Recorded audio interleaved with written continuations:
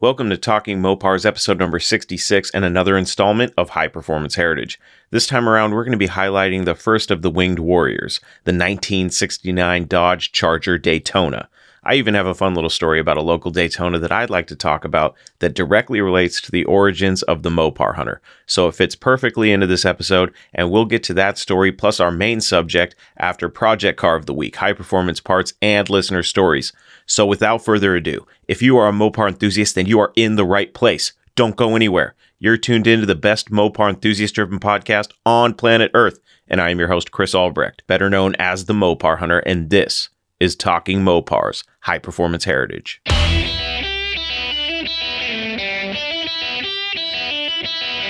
You're listening to Talking Mopars with the Mopar Hunter, your direct connection to all things Mopar.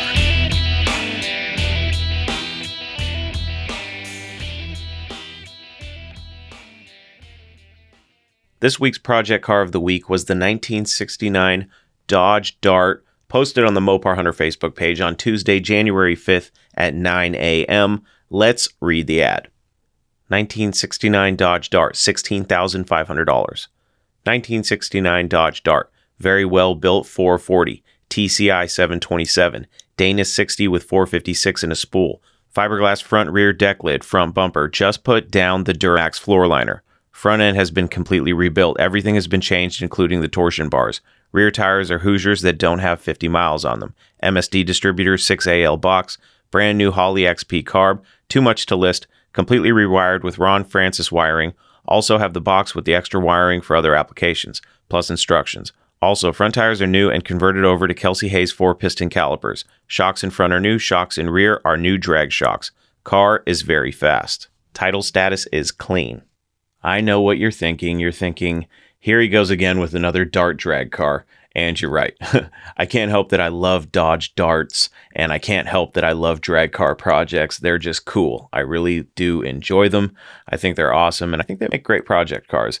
And this drag car just happens to be another Dart. The reason why I like this one so much is because it's pretty much ready to go. To me, it looks like it just needs a few finishing touches, and you're off to the races. I should say that, like with any race car project, you'd want to go through this thing from top to bottom, but just based on what I see, I think it's a great candidate for a drag car project, especially at under 20 grand. I mean, this thing's sitting at 16.5. I think there might be a little bit of room, but just looking at the car and comparing it to other things that I've seen out there for maybe half the price, this seems like a good buy. I will say this though, it may be kind of a handful on the street, and that's only because of the spool and the rear end ratio. For those of you that don't know, a spool is a fully locked rear diff. Unlike a locking diff, the spool is locked at all times, so when you're turning, you're going to feel the rear end grabbing and gripping the road because the wheels will be unnaturally turning at the same rate of speed. So it's kind of impractical, parking and taking turns and stuff. It might feel a little bit weird, almost like if you're in four-wheel drive on the street, and you crank the wheel all the way and you try to turn, you're going to feel that rear end like skipping almost.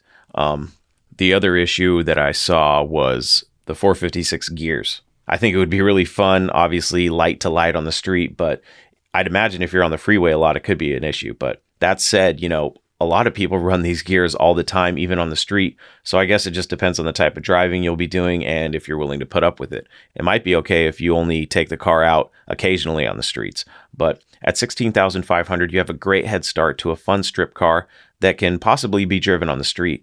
It's a big block Dart with some bigs and littles. It also has what looks to be centerline auto drags on it, so that's a plus in my book. I love those wheels. So big and little auto drags, cool in my book. It's got a side exit exhaust, aluminum radiator. It's got a nice racing shifter in it, some cheap racing seats, Grant steering wheel. This thing's got some potential. Does it have its flaws? Sure, but we can work around those, and we can take this platform as you get it and then make it your own. There's still room to improve. And, that's sure to tickle any Mopar enthusiast fancy, especially mine. This thing even has wheelie bars too. So if you did drive it on the street, the only addition to make it even more intimidating would probably be a parachute. But this car is cool, has a ton of potential, and it's sure to turn heads on both the track and the street. It's got nice orange paint, a black Bumblebee stripe. It's got a giant hood scoop on the front, like the old school, I don't know what you call it, like a Pro Street hood scoop, I guess. I think that's the word I'm looking for. I think that's the description I can give, but it's not the typical hood that I would like to see on a Mopar, but I guess it works. I like Hemi hood scoops or 6-pack hood scoops. I think those are cool. But it's got the fiberglass trunk, so it's got 4 pins on that to hold it down. Like I said, it's got the wheelie bars, so it's got that badass aesthetic to it. I love big and littles, so you got the big fat meats in the back and the little skinnies up front. I think that just looks badass on the road. But at 16.5, I've seen a lot of cars that are really close to that price that are nowhere near as complete. This thing's got an aluminum dash. If you ask me, I think it needs a little bit of work on the inside. He's got the sound deadening material on the floor, no carpet or anything like that. I think you throw some carpet in this thing, maybe clean up the cage a little bit, maybe even just redo the cage. I'd like to see inside the trunk. I'd like to see what's going on in there. There's a lot of details left out about this thing. So at 16.5, I'm a little questionable, but that's why you go and look at a car and check it out for yourself. Get your own 2 eyes on it and see what it's all about. But that was Project Car of the Week, the 1969 Dodge Dart, posted on the Mopar Hunter Facebook page on Tuesday, January 5th at 9 a.m. No Mopar left behind.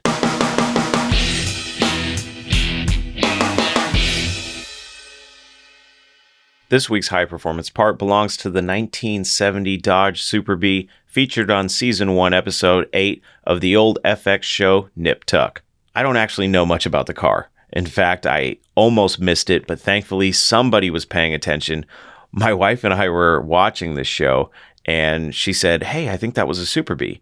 Of course, I was on my phone, not really paying attention, so I hit rewind, and sure enough, she was absolutely right. I'm so proud of my wife. I've taught her well. The car was yellow with the black reverse C stripe slammed in the front and sitting on some baby moon wheels.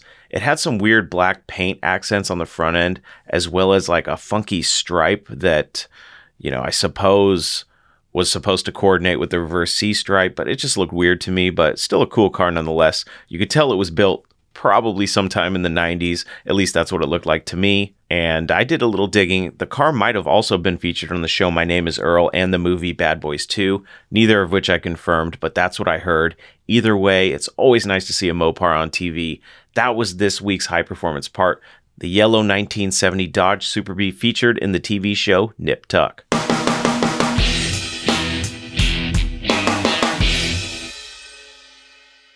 It's time once again for listener stories. This week's listener story was sent to us by our friend Tad with the Super Bee, who just so happens to be the record holder for most messages ever left by a listener. It's always good to hear from Tad, so let's hear what Tad had to say. Hey, Chris, it's Tad here. The new year, couldn't hold off. I'd leave a message, especially after I listened to that long story about this van that you can't pull the trigger on. So, dude, buy the van. 8 3/4, the engine, the tranny. I mean, that alone, even if you scrap the van, you're going to make your money back, if that's what it was about. But it's a van. So I'm assuming this is near your house somewhere, or at least within a couple hours. But here's another story for you in terms of why you should just buy it and how much effort I've put into buying a car. So the 64 Land Cruiser that I found when I was up in Montana, I ended up having to leave up there in a storage lot when I left. So about 4 months later, I really wanted it back. The only way I could do that was to fly up to Spokane, rent a U-Haul, drive from Spokane all the way over to a small town in Montana called Libby, Montana. So I drive all the way over there, get there at like 4 in the evening. I mean, it's a small town, so everything's closing down. I find the only place in town that is renting U-Haul trailers and get it hooked up, drive over to the storage lot, which again, this is wintertime, so there's snow everywhere. Get to the storage lot. I had a few things in the storage unit as well that I threw in the back of the U-Haul. Luckily, one of them, like you mentioned in your story, was a come-along. So I tie a chain. I go to the hardware store, buy like a 15-foot piece of chain, bring it back, wrap it around the axle, finally get the Land Cruiser up on the trailer, strapped down. And then I had basically, if I drove straight through, I think it's close to 20-hour drive from Montana back down to California. Maybe not that long, but it's at least a 15-hour drive. But so if this is near you, if it's in the woods, if it's only $350, pull the trigger, dude. Like, literally, if you don't, tell me where it is, and I'll drive up there and buy it and tow it back down.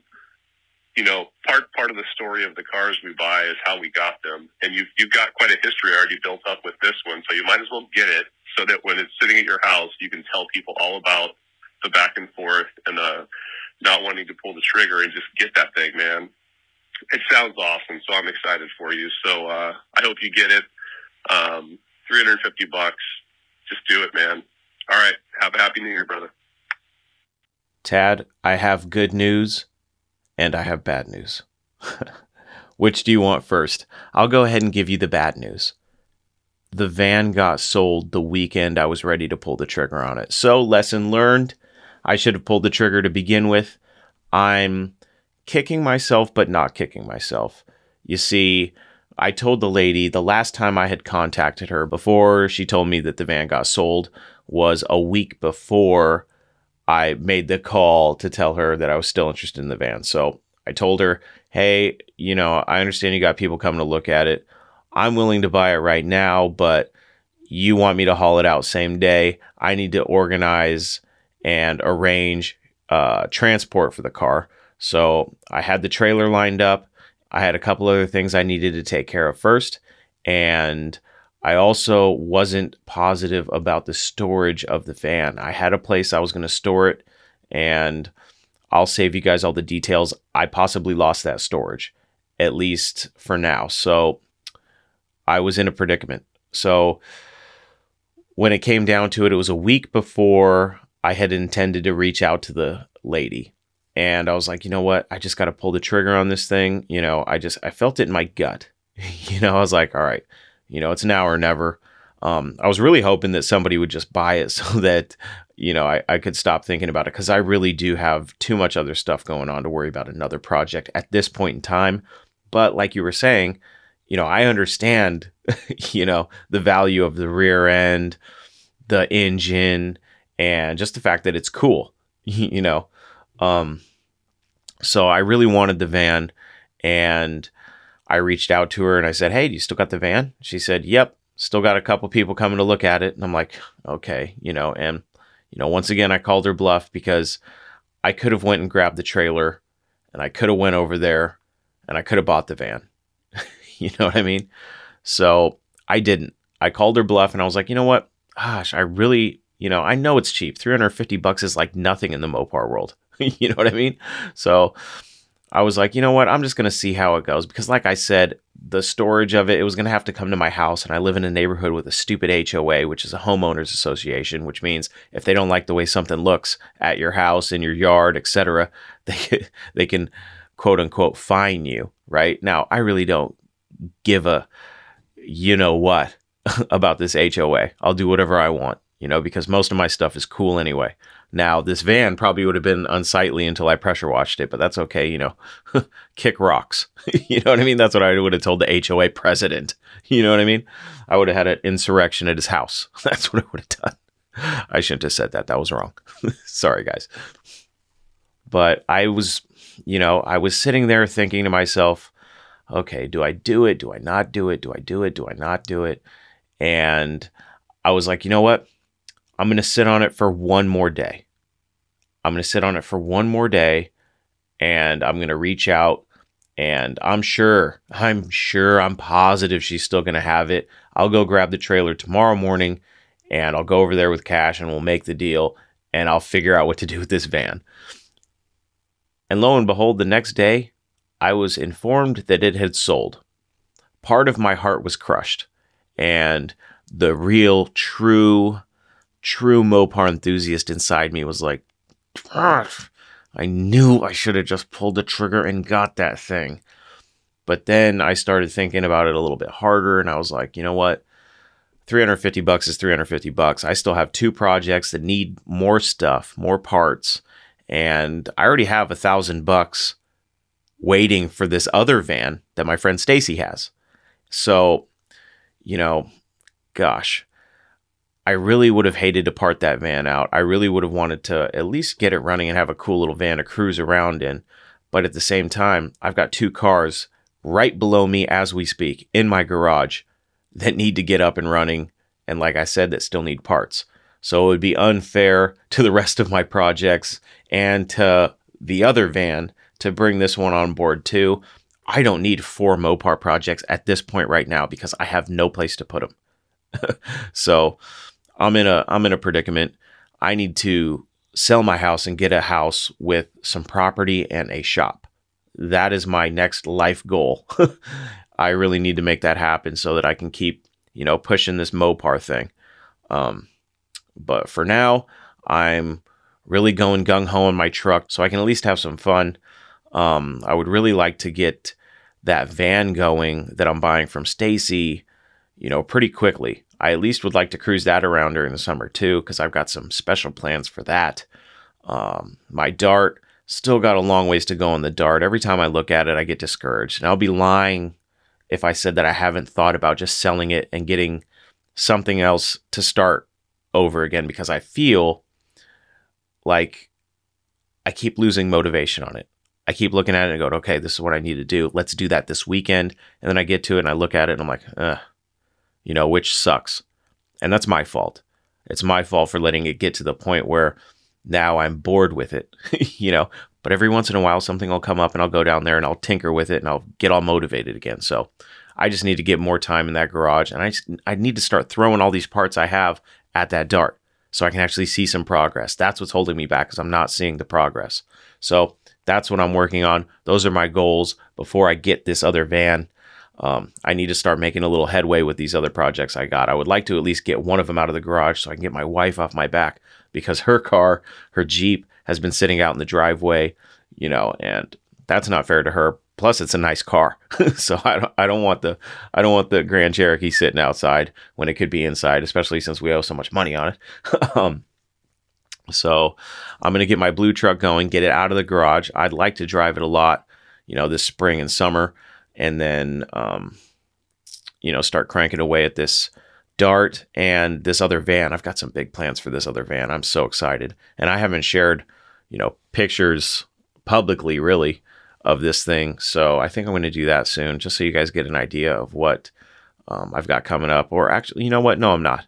You guys will just have to wait for the video to come out, and you're probably going to see most of that if you become a supporter of the Mopar Hunter page. But more on that later. For right now, Tad, I get what you're saying, man. I really, I'm kind of on the fence. What was it a good deal? Yes, the van was a great deal. Did I need it? No. Do I really have the means to get that van to a respectable point that I can cruise? I mean, yes and no. I just have too many projects going right now, and I'm just not in a place, literally. I really can't do it at my house, because I have to think about the van that I'm already committed to from Stacy, because I love that van. So that one's coming. With that other van, I've already locked in all the space I have at my house right now. So I guess I'm just going to have to settle with the other van and my Dart in my truck for now. But let me tell you something. When I have property and a shop, things are going to change. I will no longer have to think about the space. That is the biggest holdback for me. I've had money to buy a couple different projects here, and I just haven't pulled the trigger because I don't have the space.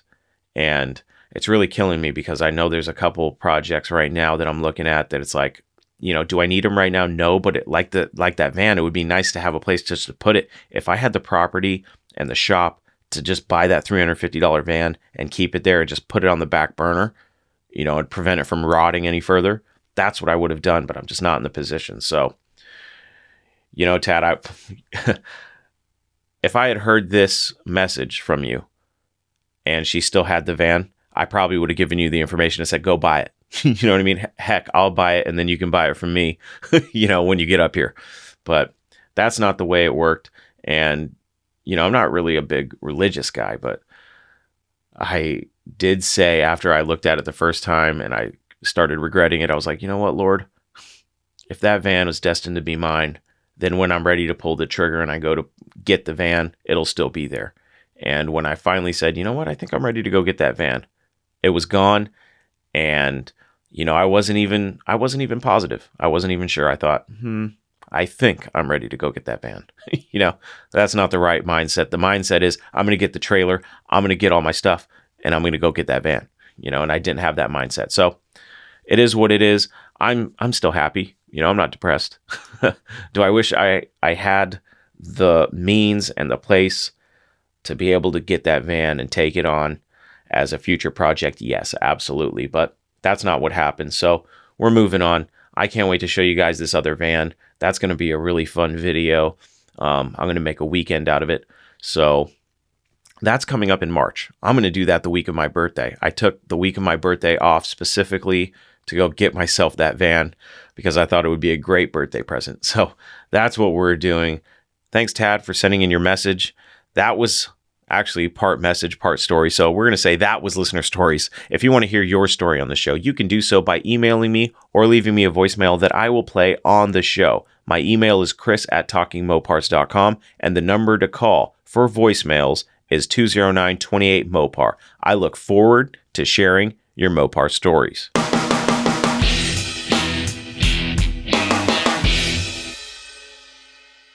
It's no secret that I love wing cars.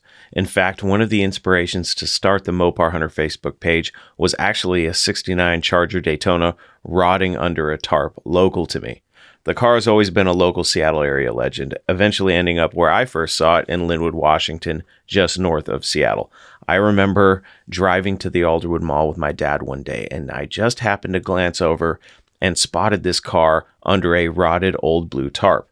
The tarp was so rotted that I could actually see part of the wing and the word Daytona on the quarter panel. I nearly shat myself. I'm not even joking you. I must have been in my early teens at the time, so this was like 20-something years ago, and wing cars are just something that you do not see in people's driveways rotting away in this area. I mean, you rarely see any Mopars, that are old rotting away in driveways around here. I mean, they're around for sure, but there aren't in any level of abundance. That's for sure. You don't see a lot of them. And when you do, you definitely stop and look. So when I saw it, I yelled for my dad to turn around, and we did another drive-by to see it. My dad and I never went and tried to get the good old-fashioned cold knock to find out about the car, which I regret to this day because it wouldn't be until I was 30 years old that I would actually knock on the door myself to see if it was actually for sale. That was in 2015. It wasn't for sale then, and the rumor circulating now is that the guy either wants a brand new Maserati in trade or $200,000. And that's fair enough, I guess. When you own the car and you aren't outright trying to sell it, the ball's in your court. You know what I mean? So you can ask whatever you want for it if somebody comes up and says, hey, how much do you want for the car? It's a 440 auto car, red with a white stripe, and is, at least the last time I saw it, in complete disrepair, waiting for either Mother Earth to claim it back or for the person with the deepest pockets to come and save it. And unfortunately, that person isn't me because I don't have those deep pockets. But at some point, the center section of the wing was stolen, which sucks for the owner and for the car. I've actually heard from a few local Mopar guys that they actually know who took it. I never entertained that conversation, though, because the fact that someone would do that, frankly, it pisses me off. You don't touch another man's car, period, and you especially should not disgrace a wing car, or any Mopar that isn't yours, period. That's all there is to it. But I was told the car wasn't for sale when I went and knocked on the door, and that they actually have a stack of phone numbers of people who want to buy it. So no surprise there. And I'm sure a large majority of them have more money than I do. So that was just a quick little story of one of the cars that inspired me to start the Mopar Hunter, and I thought it would be fitting to mention for this installment of High Performance Heritage, highlighting the 1969 Dodge Charger Daytona, which is one of the most sought-after Mopars on the planet. A lot of non-Mopar folks, and even some Mopar enthusiasts too, think that the wing cars of 1969 and 1970 were the ugliest cars of the muscle car era. I could not disagree more. In my opinion, the Dodge Charger Daytona and the Plymouth Superbird are the two cars that set Chrysler far apart from all the competition during the muscle car era. And I'm being literal when I say that. They were winners as soon as their tires hit the track. For me, I just don't believe my Mopar life will ever be complete if I don't someday own one, even if it's a tribute. And I know that wouldn't be as cool as the real thing, but my pockets probably will never be deep enough to enter that special club of people that are fortunate enough to own the real deal. But what makes these aero cars, these famous wing cars, so special aside from their wild looks? Well, to understand them, you got to look at their origins. And that's why today we're going to take a look at the first of two wildly unique winged warriors. Outlandish, ridiculous, brash, boisterous, perfect, amazing, fast, unique, and badass. Those are just some words that come to my mind when I think of Chrysler's winged warriors, the first being the 1969 Dodge Charger Daytona. The Daytona wasn't actually intended to be the wildest looking muscle car ever produced. Actually, it was only produced for 1 year to make it eligible for competition in NASCAR. The Daytona made its debut in spring of 1969, and only 503 were ever produced during its short production run. It would go on to be the first car to hit 200 miles an hour on a NASCAR super speedway with Buddy Baker behind the wheel, exactly 15 years to the day before I was born, on March 24th, 1970 at Talladega. But it officially debuted in NASCAR at the Alabama International Motor Speedway in September of 1969 at the 1969 Talladega 500, where it was victorious. And although it was considered the worst race in NASCAR history, it was monumental for the Daytona. And maybe someday I'll go into why that was considered the worst race in NASCAR history. But for today, we're focusing on the Daytona. And the Daytona made for showrooms was available with either a 4-speed or a TorqueFlite automatic transmission. And you had two engine choices, the 375 horsepower 440 Magnum, or for the lucky 70 cars that had it, the legendary 425 horsepower 426 cubic inch Hemi. For the 440 cars, 139 of them were equipped with 4 speeds, compared to the Hemi's 22 4-speeds. I'll let you figure out the rest of that math, but let's just say that the Hemi 4 speeds are pretty rare. Stopping power came by way of 11-inch drum brakes, and you'd be peeling away from the dealer on either 14-inch or 15-inch wheels and tires, depending on whether or not you got the Hemi or the 440. Looking at the prices of these cars in today's market, it almost makes you sick to think that you could actually buy one of these off the showroom floor from your local Dodge dealer for just a few bucks shy of $4,000. It's like $3,900 something. But less than $4,000, you could get one of these wing cars, and then later on down the line, depending on which one you got, you could actually,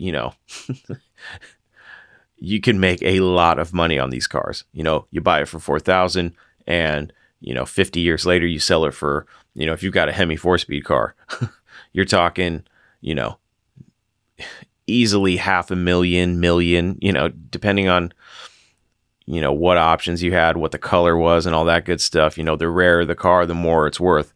So you might have your $4,000 car might make you $1 million, if you were to have bought one back then. I wonder how many people actually bought a Daytona knowing that someday it would be a huge investment. You know what I mean? You buy it for less than $4,000, and then, 50 years later, it's worth 6 figures, maybe even 7 figures. That's insane. But these cars were huge. They were a whopping 208.5 inches long, thanks to the added steel nose cone, which added nearly 1.5 feet to the standard length of a Charger, and it actually created 1,200 pounds of downforce on the front end. It used the hood and fenders from what was to be the 1970 Dodge Charger, had a giant, almost 2-foot tall, functional cast aluminum rear wing that was actually adjustable to provide 600 plus pounds of downforce. It had stainless steel A-pillar covers to help with aerodynamics, functional fender-mounted air-extracting scoops, a flush back window, shortened deck lid, and if you were to look under the front of the car, you would see some interesting things. Behind the front spoiler, you would see a couple of additions to aid in aerodynamics, like a belly pan and a rubber shield in front of the front suspension components to reduce drag. These cars left the assembly line originally as Charger RTs and were sent to Creative Industries for the aero package modifications. A couple more interesting notes about the Daytona. were that the aero program was a serious engineering effort, and none of the aspects of the aero package on the Daytona were for flash. It was built purely for function, specifically to win NASCAR races. In fact, the Charger Daytonas were banned from NASCAR competition for being too dominant and were determined to have an unfair advantage. Can you believe that? That's what we call winning. All right? So the Charger Daytonas, they're really cool cars, and you can get into the nitty-gritty details of these things. But I just wanted to give you, for this High Performance Heritage episode, I wanted to give you a quick rundown of what the Daytona was and what made it special. And one of the fun things about being a Mopar enthusiast is digging into these things yourself. And there's so much information about the wing cars out there. They've actually written entire books about these cars. They were so cool, and there was so much involved into their creation that I suggest you go out and read some of those books.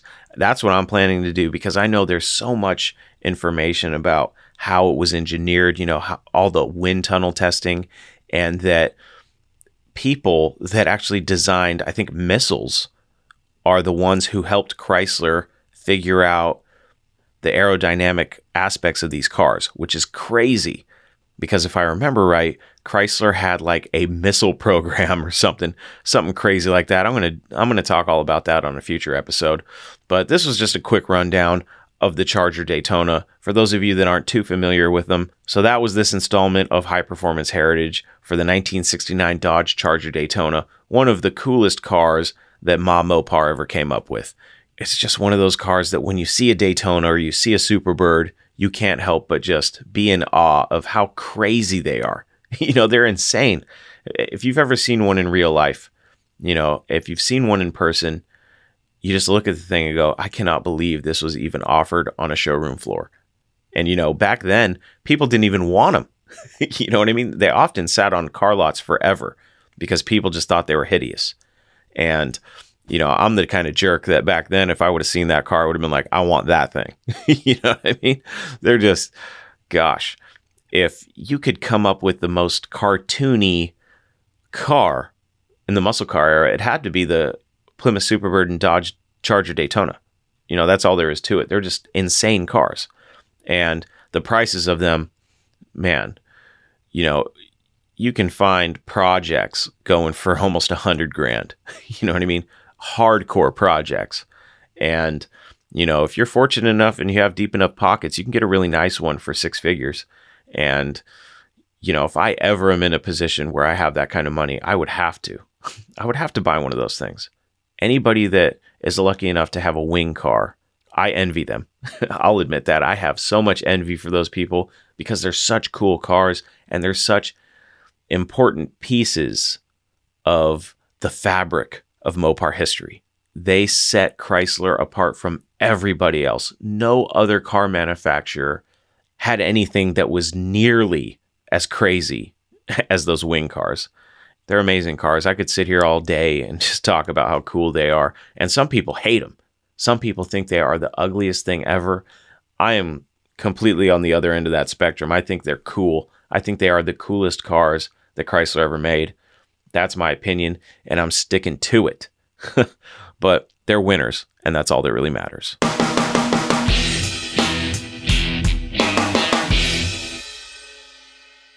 I hope you enjoyed my little highlight of the Charger Daytona in this installment of High Performance Heritage. The next installment of High Performance Heritage will be about the successor of the Daytona, the almighty 1970 Plymouth Superbird, so look forward to that in the coming weeks. Before we shut this baby down, one more interesting thing that the Daytonas were equipped with was 2 jacks, 1 bumper jack and 1 scissor jack. Why 2 jacks? Well, the front end did not have a traditional bumper to jack up. That's why. There you have it, my friends. Another episode of Talking Mopar's High Performance Heritage is in the books. For everything you need to know about this podcast, please visit TalkingMopars.com. And don't forget that you can send me your stories, questions, comments, complaints, suggestions, and everything else on your Mopar-addicted mind to Chris@TalkingMopars.com.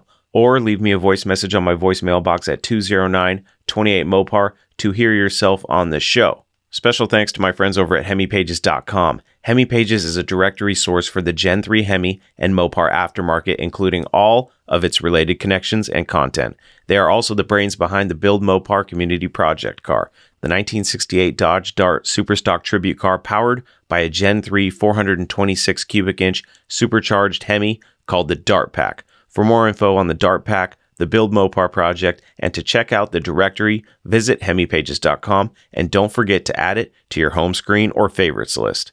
Thank you also to my buddies over at DIYhemi.com. They are another company run by Mopar enthusiasts that are also bookmarked on my favorites list. If you're like me, you love classic Mopars and modern Mopars too. Now you can have the best of both worlds by combining the styling of the past with the power and technology of the future by swapping in a modern Gen 3 Hemi into your classic Mopar. So if a modern Hemi swap is something on your to-do list for your project car, you must visit DIYhemi.com to find out how you can make that happen. DIY Hemi can help you build the ultimate fusion of classic and modern muscle without breaking the bank. Just a couple more items of business before we go, folks. If you'd like to help support Talking Mopars, jump on over to TalkingMopars.com and check out the Talking Mopars merch shop. There you're going to find all the current Talking Mopars merch, like t-shirts, hoodies, sweatshirts, stickers, and more. So not only will you be able to get some cool stuff, but in doing so, you're helping me to keep the wheels turning and the engine running on this podcast each and every week. Another way to help me keep the Talking Mopars machine running is by becoming a supporter of the Mopar Hunter on Facebook. For only $4.99 a month, you will get exclusive access to bonus content, as well as the exclusive Facebook group for this show called the Mopar Hunters Association. As it develops, you're going to get access to supporter-only posts of cars, parts, and collectibles that I don't post anywhere else, only to my supporters. You'll also get access to cool monthly giveaways, discounts on Talking Mopars merchandise, and exclusive content like bonus podcasts and videos. So if you enjoy Talking Mopars and the Mopar Hunter Facebook page, consider becoming a supporter today.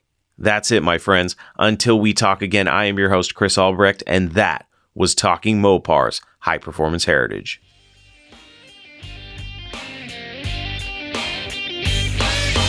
Thank you for listening to Talking Mopars, your direct connection to all things Mopar. Until next time, remember, no Mopar left behind.